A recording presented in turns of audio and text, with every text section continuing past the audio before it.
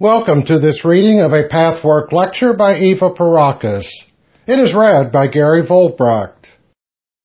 Pathwork lecture number 220, 1996 edition, April 3rd, 1974. Reawakening from Pre-Incarnatory Anesthesia. Greetings. Loving blessings are pouring forth for every one of you here. Welcome, my dearest friends. Let us continue with this specific series of lectures. And keep in mind, my friends, that they are a sequence, one leading to the next, on the spiral of your evolutionary process, commensurate with your increasing awareness. In this lecture, I will again speak about the phenomenon of consciousness, particularly in connection with the evolutionary process and the meaning of individual life. All knowledge is in you. I have often said this, but it is rarely understood. Before you are born into this life, a process of anesthesia sets in. There is a specific reason for this. You awaken from it, as you come out of infanthood, with a limited consciousness. The awakening is partial and gradual. As you grow physically, mentally, and emotionally, you grope to rediscover your inner knowledge. At first, you do this in a limited way, with a focus on material life. You learn to walk, handle objects, you speak. You learn reading, writing, numbers, certain basic laws of outer life, of physical matter that surrounds you and that you will need to handle. Once basic material knowledge is mastered or reawakened, deeper knowledge is reacquired, provided that the growth process takes place as planned. When a person is in an intensive growing process, this will happen in ever-increasing depth and scope. If the person has stopped the movement of the growth process, his life train, that interruption will prevent the reacquisition of knowledge he or she possesses in a potential state. Here, you will have to ask, inevitably, why does anesthesia set in? Actually, the anesthesia sets in well before the birth process. In your spiritual reality, where the total entity that you are truly belongs, you decide upon a reappearance in this dimension. That is when you are deliberately anesthetized. After all plans for your life on the material plane are thoroughly discussed and assimilated, you lose consciousness. A person who undergoes an operation goes through a similar process. In fact, the process of anesthetization is copied from the spirit life, remembered and rediscovered in earthly life. On earth, its purpose is to prevent pain during an operation. In the case of the incarnatory process, the reason is different. Before the spiritual self takes possession of the human body in the birth process, the entity is already in a sleeping state, anesthetized and unaware. At birth, there is an awakening to a slight degree, slight in relation to its actual state. The limited part of the entity that takes possession of the infant body finds itself awake to physical sensations and functioning, and certain limited perception and awareness. None of these can be properly assessed, interpreted, or assimilated. That comes later. The state of awareness after birth is increased, but is still very limited. Becoming aware and awake is a gradual process. The first years, roughly the first 22 to 25 years, although this cannot be generalized, are primarily focused on acquiring outer knowledge. Provided the process is meaningful and organic, the focus should then go to acquiring knowledge that transcends the physical reality, inner spiritual knowledge. This can take place first on a psychological level. I include psychological knowledge when I speak of spiritual knowledge, for it concerns itself with the laws and processes of the inner self. Certain highly developed individuals with a capacity for spiritual fulfillment awaken to inner reality often, though not always, earlier, which can coincide with the outer learning. You have children on your path who early in life begin to acquire and comprehend inner knowledge. This can happen because the knowledge is near and deeply anchored into the soul. In previous lifetimes, it had become such an integral part of the entity that it is easier to reawaken than in others without such previous development, who must still go through processes of growing, searching, and struggling before the inner knowledge penetrates every particle of the soul. That is, of course, what life is all about. And all of it is necessary.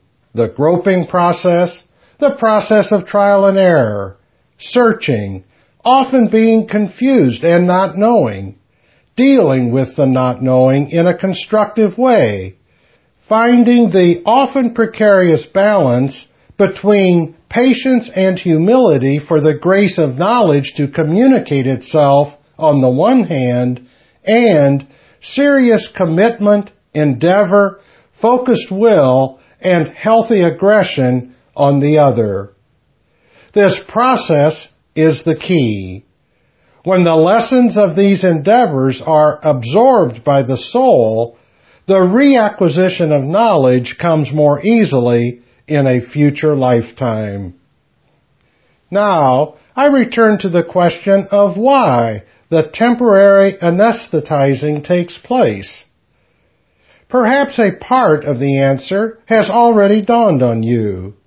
It is not easy to convey these principles, but I shall do the best I can. I recapitulate briefly. The manifest personality does not know what it knows. Whether the soul has already gone through the process described, and thus spiritual knowledge, understanding, and perception are natural even in the limited state of the human embodiment, whether this has not yet taken place, or whether a soul continues within this process life after life. Knowledge, to whatever degree it exists, is blotted out. It is forgotten. Whatever state of development you may be in, you start off with a clean slate. You start off knowing nothing, whether you are highly developed or whether the process occurs still on a lower scale. So, at first, the knowledge that is in you is, apparently, not in you. Now, why must that be? In a recent lecture about the evolutionary process, I discussed how the mass of consciousness spreads, filling the void. As it does so, particles of consciousness lose themselves.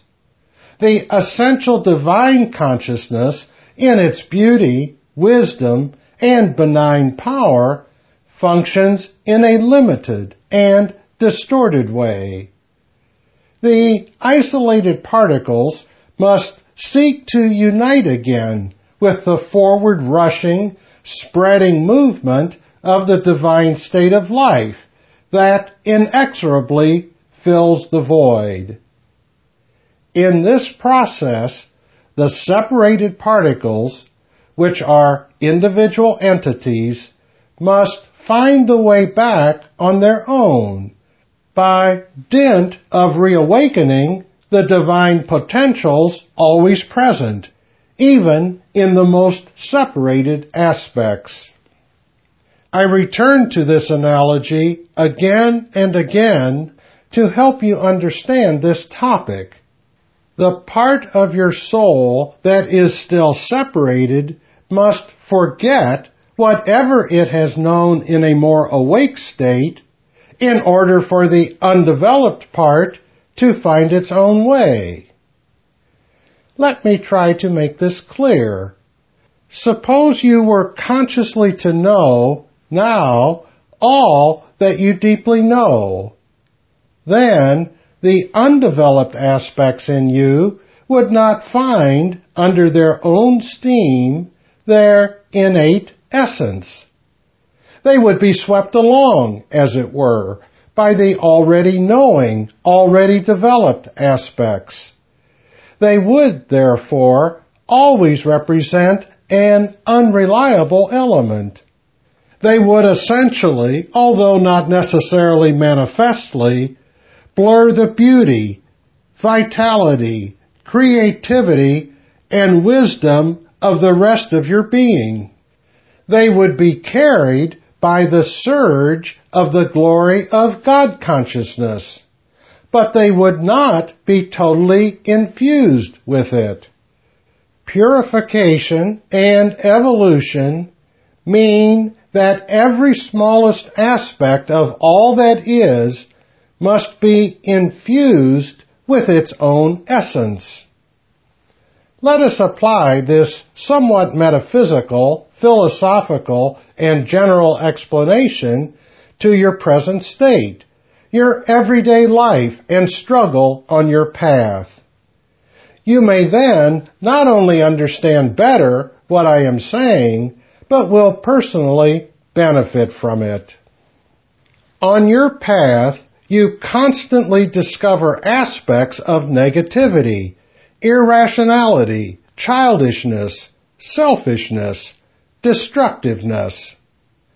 You know that these aspects flare up at an early stage of your development, by themselves, without provocation from outside.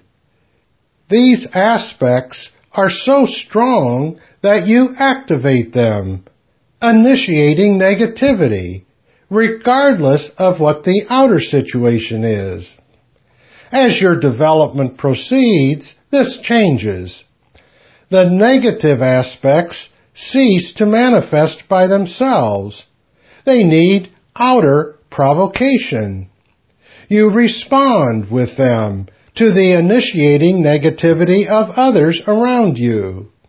However, you do live in the world of matter, in which, under even the best of circumstances, life is not easy. Matter obstructs and frustrates. The very fact of living in this dimension of reality, which is your production, of course, is always a challenge. Imagine that you lived under circumstances so sublime, favorable, and bliss-producing that even the worst in you would not find occasion to express itself. Then the worst in you would remain dormant, unexposed, and would not go through its necessary process of purification. You are often convinced, and partially rightly so, that if others did not do this or that, you would be fine. You would stay in a state of harmony and bliss. The blurred areas in you would, however, continue to smolder, because without their manifestation, you would not know of their existence. They need exactly to be triggered off. They need the exposure and provocation.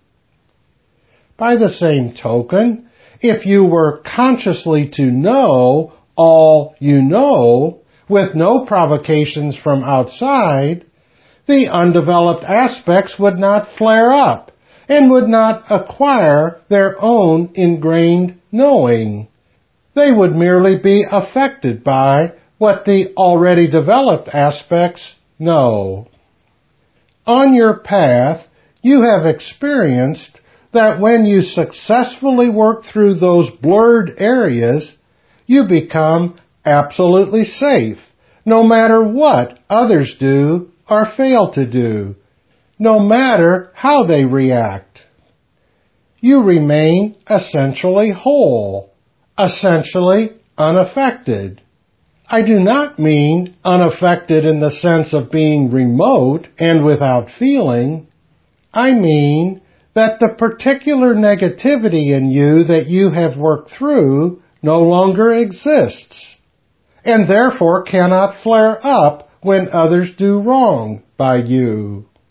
You may be hurt or angry, but in an entirely different way than when your own unresolved faults and flaws are triggered off by outside circumstances. So you no longer depend on perfection in order not to face your imperfection. The effect of others' destructiveness will not make you lose your bearing or your center if your blurred areas have been clarified, purified, cleansed, and eliminated. The same principle holds in the relationship between your own inner imperfections and your already purified parts.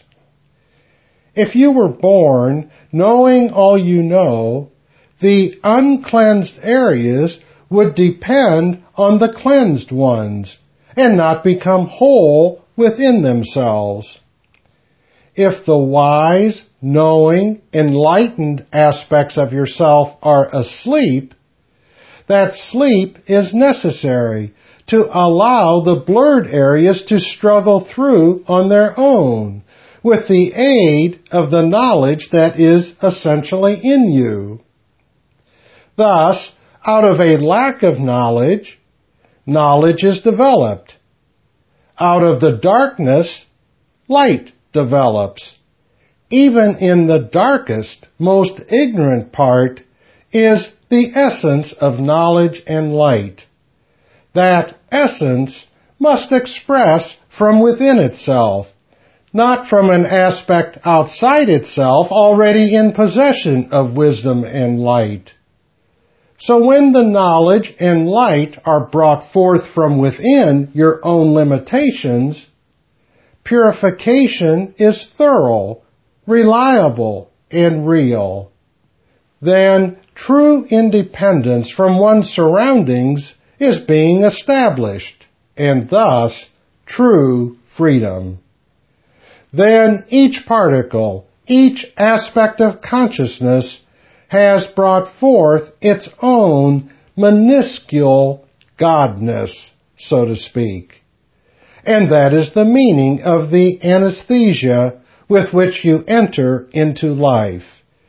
It is your struggle for your essential light that gradually and surely diminishes the anesthesia and awakens you to who you really are. You also experience on your path that the more courage you muster to face your truth, the more humility and honesty you bring to bear on your whole inner person, the more alert and awake you become. This is an inexorable consequence that cannot fail to manifest. Suddenly or gradually, you understand and perceive others in a way you never could before. You begin to recognize others' negativities without being personally affected or disturbed by them. You no longer struggle against others' negativity in a blind, resentful way, without seeing clearly, only vaguely perceiving as through a fog. Now you see clearly, you comprehend intuitively the connections that make the transgression no longer a personal annihilation. You also begin to see and perceive others' beauty in a way that doesn't make you jealous, but that fills you with awe, wonder, and gratitude.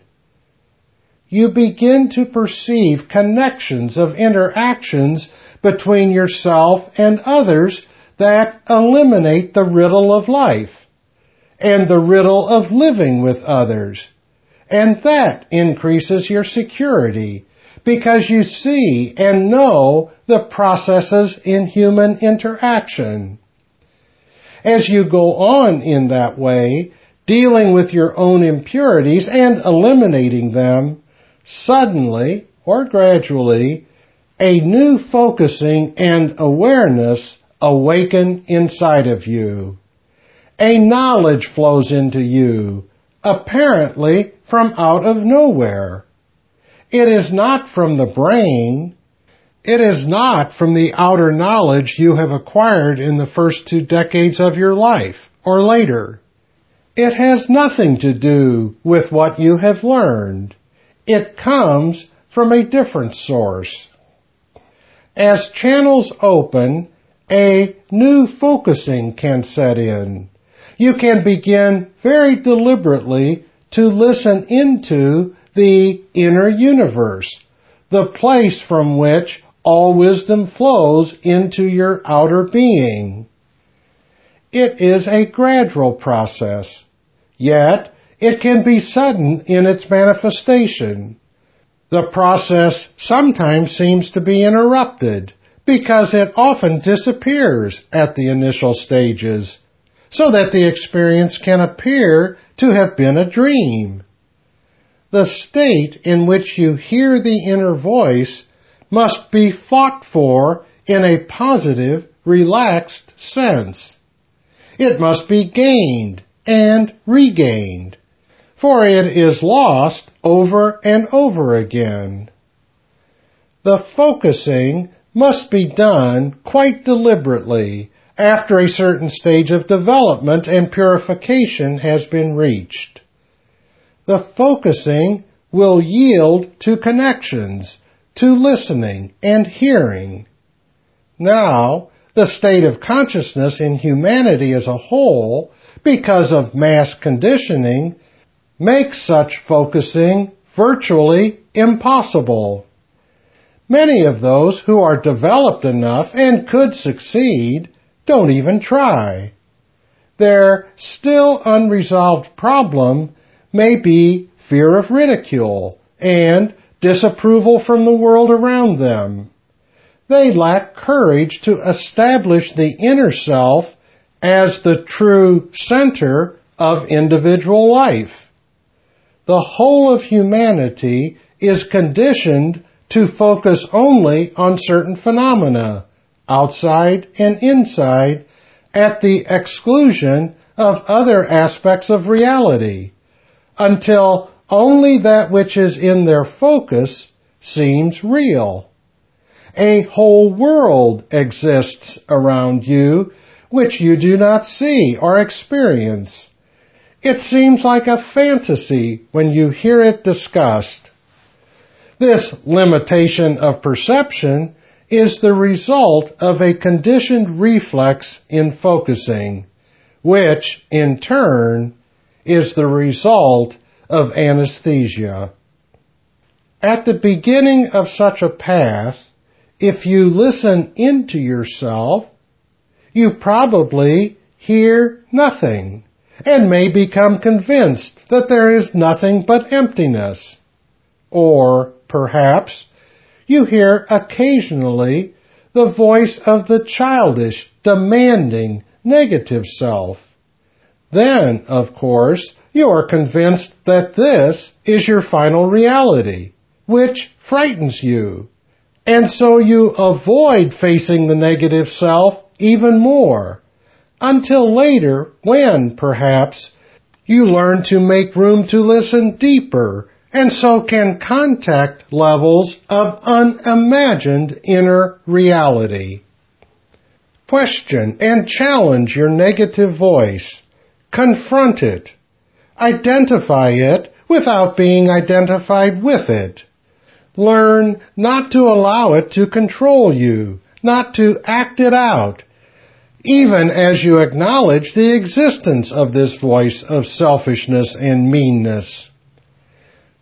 Only as this attitude becomes consistent, as confrontation between the lower self and the conscious, reasonable, positive ego self takes place constantly, will you eventually find your focus on another level of consciousness, which, as you will suddenly discover, has always been there. The voice of God has always spoken to you. It continues to speak to you, always in a new way, always adapted exactly to what you need most at any given moment in your life. It is the voice that you overlooked and kept out of focus, so that you were left with the illusion of silence. When I say you, I mean, of course, humanity as a whole. It is impossible to refocus on this beautiful voice by skipping over the confrontation with the lower self that also always speaks to you. Your ego has to learn to distinguish between them. The voice of the lower self says, I want it for me. I do not care about others. That part of you believes in a mutual exclusivity, in a division of interests between you and others, and that it must triumph at the expense of others. That part is not connected to the reality that you can have all without depriving others. That negative voice must be confronted. It must be questioned.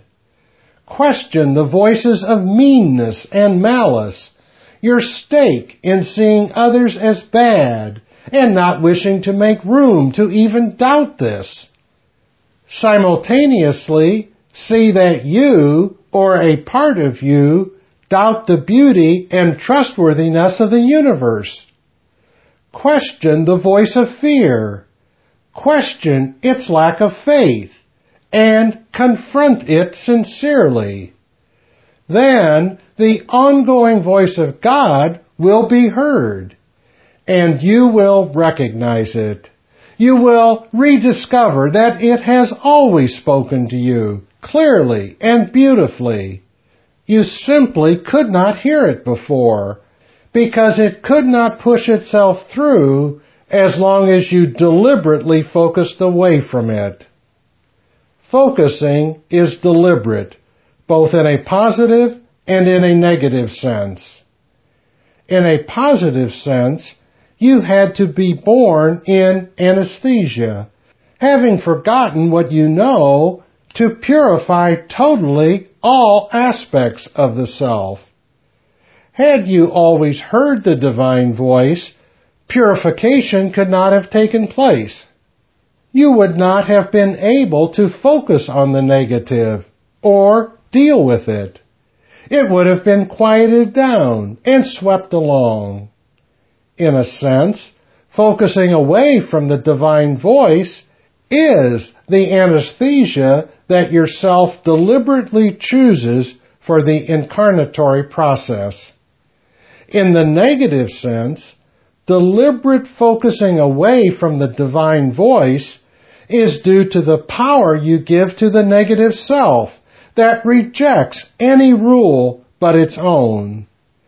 The negative self does not want to know itself. Yet the divine voice leads the negative self to know itself.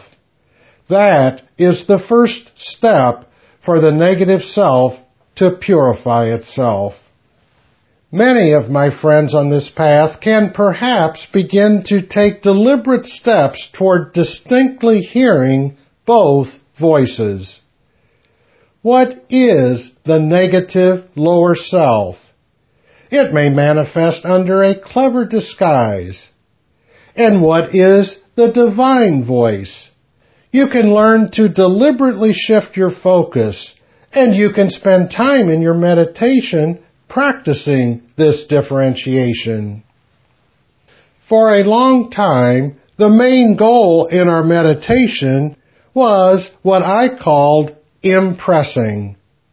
In one of the basic lectures about meditation, I spoke about both aspects.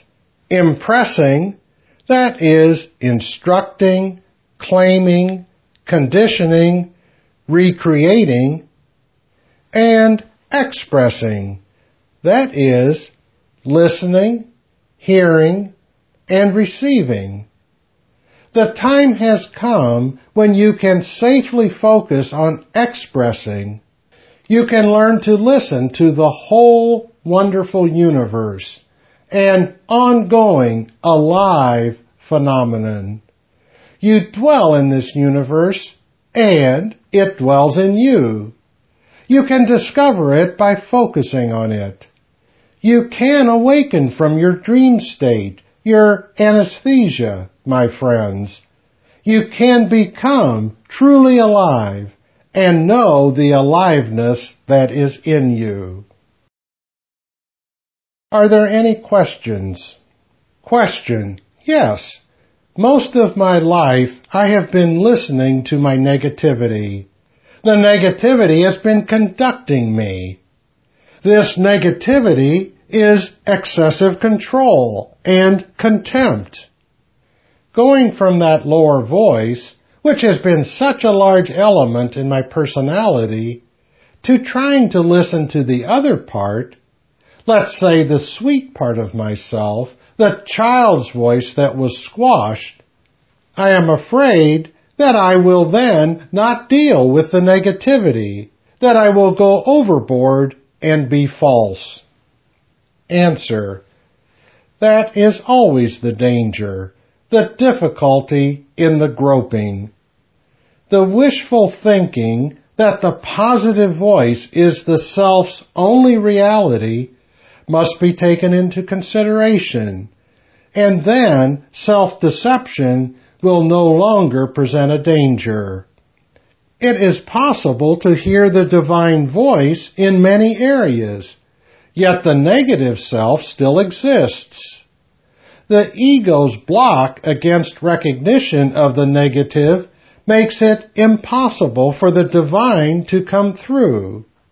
If the ego specifically requests wisdom from the divine part of the self to find the best way to deal with unpurified aspects, the divine voice will be heard, and its wisdom can be applied to where it is most needed.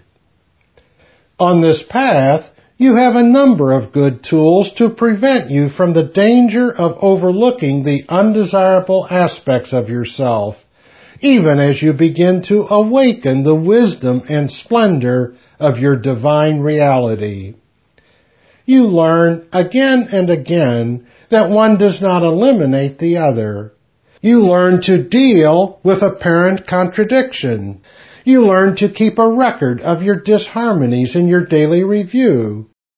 You learn the power of repeated impressing in meditation, that you do want to be aware of every aspect your inner path wants you to be aware of at any given phase.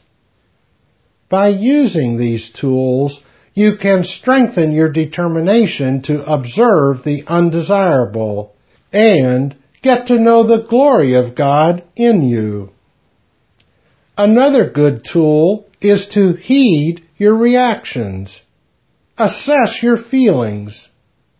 If you are truly in joy and brightness, free of anxiety, in a happy state, then in that particular moment, you truly are in touch with your divinity.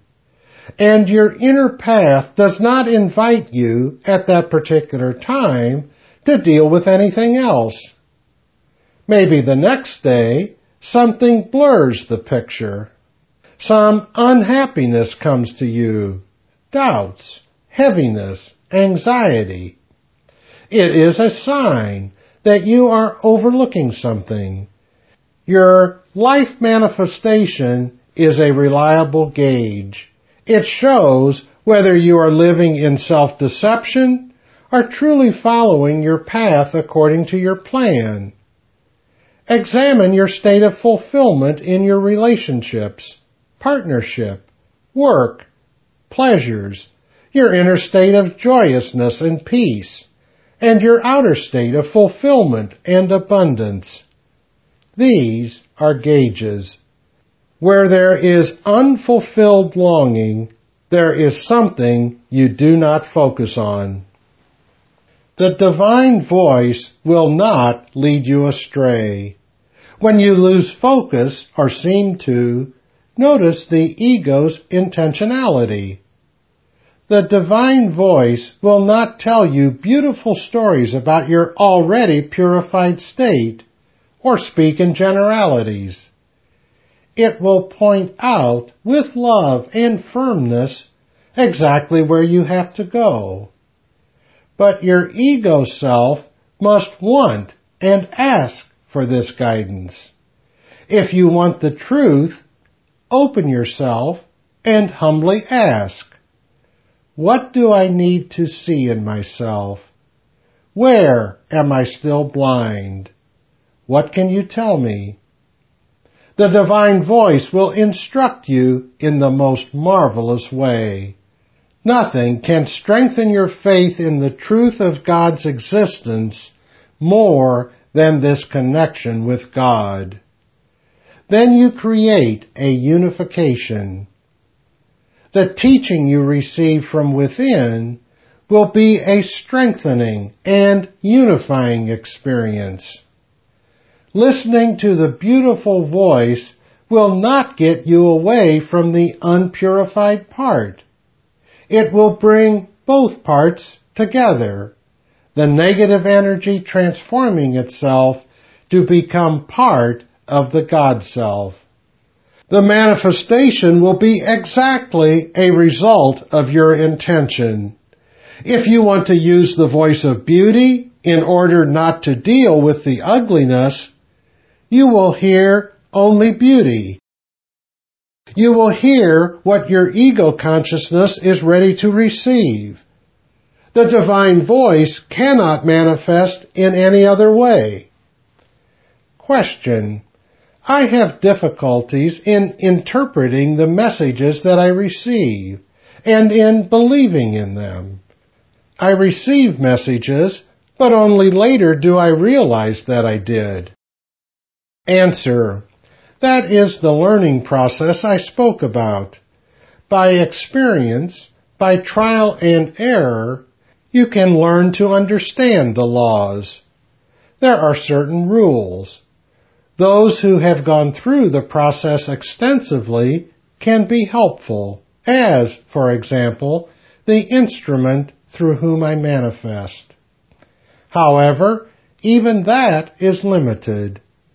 For every person is different, has different leanings, different weak points of wishful thinking, and you will be tested as to the extent to which you have to question yourself and learn.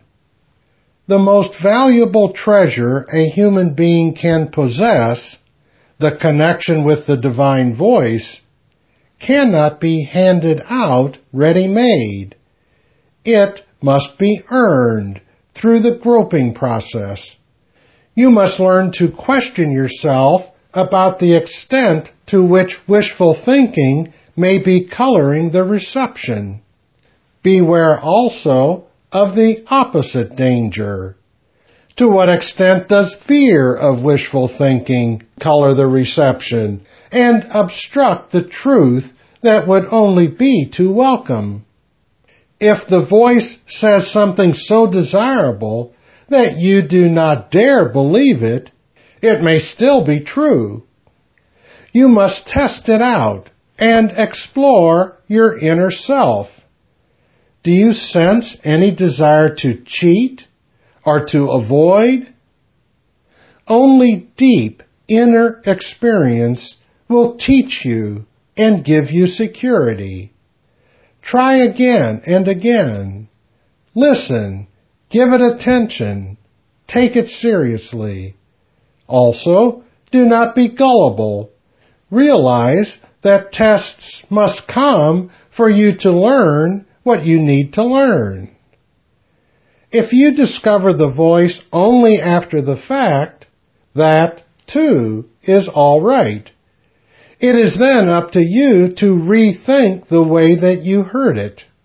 You can meditate for enlightenment. Slowly, you will learn the process.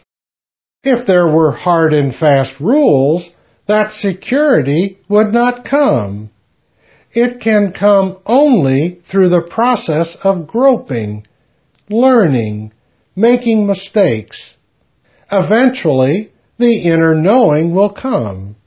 You will have the feeling deep in your center. It will feel right and good, and you will know that this is it. You will learn to trust it. Now, my dearest friends, I bless all of you. Divine love and wisdom are here in abundance. You who work on this path create so much blessing for yourself, so much light. More and more you will awaken from your sleep, so that you will never have to fall asleep again. Rest will not impair the awareness of a joyous, peaceful, exciting, blissful universe in which you live and which lives in you. You are blessed. This has been a reading of Pathwork Lecture number 220. For more information about other Pathwork materials and programs, please visit the International Pathwork Foundation website at www.pathwork.org.